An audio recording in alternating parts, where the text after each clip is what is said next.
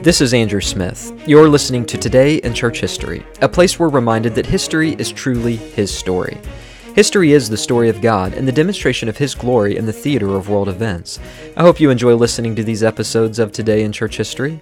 Their purpose is to ignite a passion for God's truth, one historical event at a time. Today is Friday, March 15th, 2019.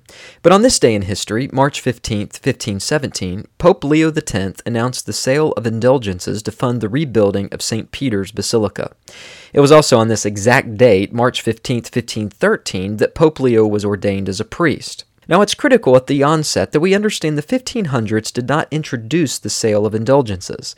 This abusive practice by the Church began during the Crusades to raise money for the Church in the year 1095 by Pope Urban II. Buying an indulgence earned one the remission of sins. Now, years of corruption had created a situation in which some observed that the convents differed little from even the public brothels.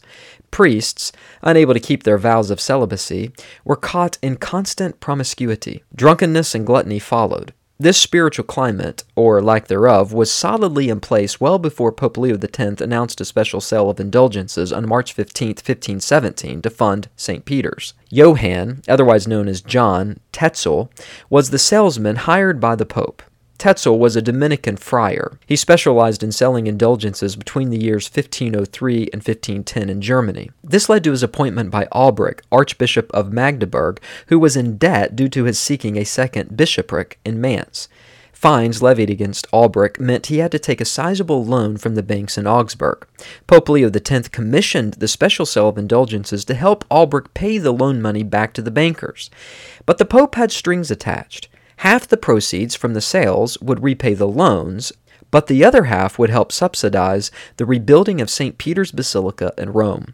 Once the deal was finalized between Albrecht and the Pope, Albrecht hired Tetzel to begin his sales. The sale of indulgences was questioned at the lay level because it just seemed too good to be true that one can literally buy their salvation by paying a sum of money to free them from years spent in purgatory. On the other hand, people wanted to believe it because it gave them a free pass on their sin. In fact, some people even stopped confessing sins to the priests because it was easier to just buy an indulgence and not worry about it. But the validity of indulgences was also debated by the scholars in the schools. And this is why we need to pay careful attention to what happened next. As Tetzel traversed Germany, peddling indulgences to innocent townspeople, a middle-aged monk had been studying the scriptures and began to question much of the Church's teaching and practices. Tetzel was prevented from entering Saxony, where Luther resided, since Albrecht's rival was Frederick the Wise, the one in control of Saxony. This meant that the closest Tetzel came was across the river from Wittenberg. Some of Luther's own parishioners actually heard Tetzel's circus-like performance. Church bells tolled as Tetzel and his men entered a village. Crowds gathered. Even jugglers performed. An assistant sat beside Tetzel on his wagon, with a velvet cushion containing the edict of Pope Leo to sell the indulgences as they rode through the villages. Once they stopped, a large brass-bound chest was placed on a table along with papers that would certify to the buyer the forgiveness of sins. Trumpets were blown, papal banners were unfurled, and there in the town square Tetzel would begin his performance before the crowds.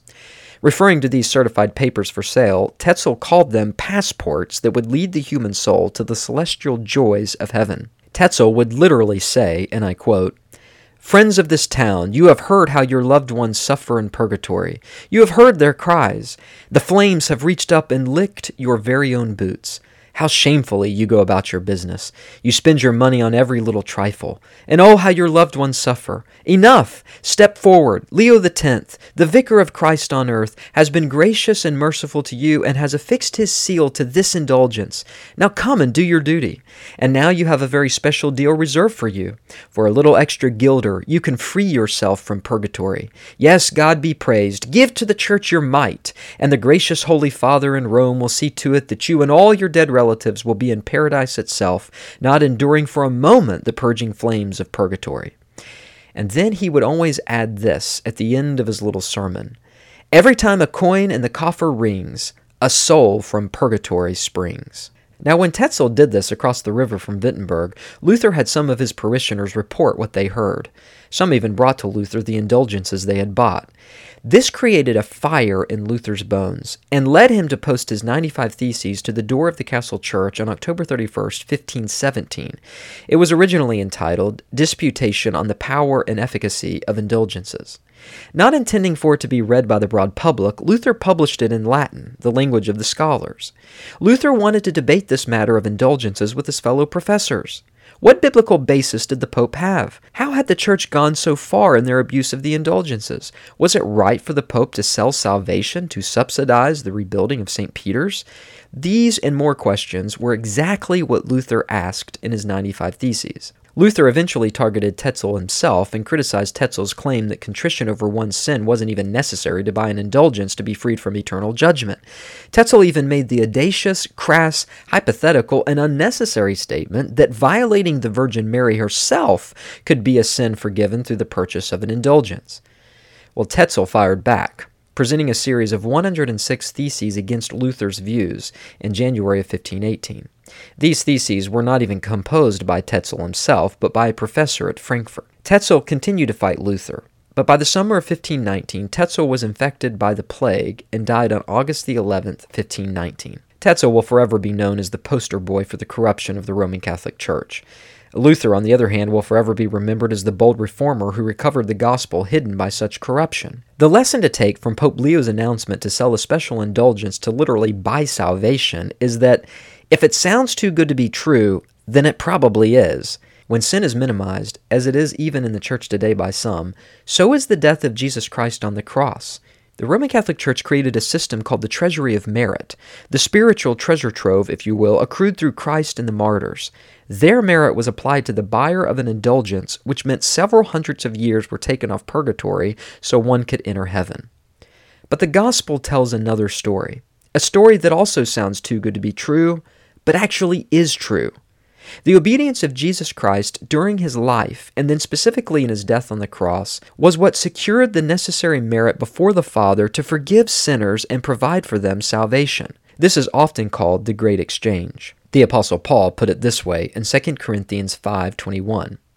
He made him who knew no sin to be sin on our behalf, so that we might become the righteousness of God in him. That is, in Christ. It was Luther's later experience in the Tower that he grappled with Romans 1:17, which says, "For in it the righteousness of God is revealed from faith to faith. As it is written, the righteous shall live by faith." As Dr. Stephen Lawson has written, and I quote, "Luther came to realize that salvation was a gift for the guilty, not a reward for the righteous." End quote. Man cannot buy his salvation with money, for it is not something that he can financially acquire. He cannot work for his salvation, for it is not something that he can rigorously achieve. Salvation is a gift. Such sounds too good to be true, but such is exactly what the Scripture teaches. This is far better news than anything Tetzel tried to sell in all those villages in Germany. The righteous live by faith alone, faith in Christ alone, by grace alone, faith alone, in Christ alone. That's the message of the true gospel. History is truly his story. It's the story of God and the demonstration of his glory in the theater of world events. I hope you enjoyed listening to this episode of Today in Church History. You can access more episodes by going to my website, www.heartaflame.org. You can also check out my new article entitled, "A Scoring System for Your Sermons." If you'd like, you can also subscribe to these episodes on Apple iTunes simply by searching for Today in Church History. Until next time, I'm your host, Andrew Smith.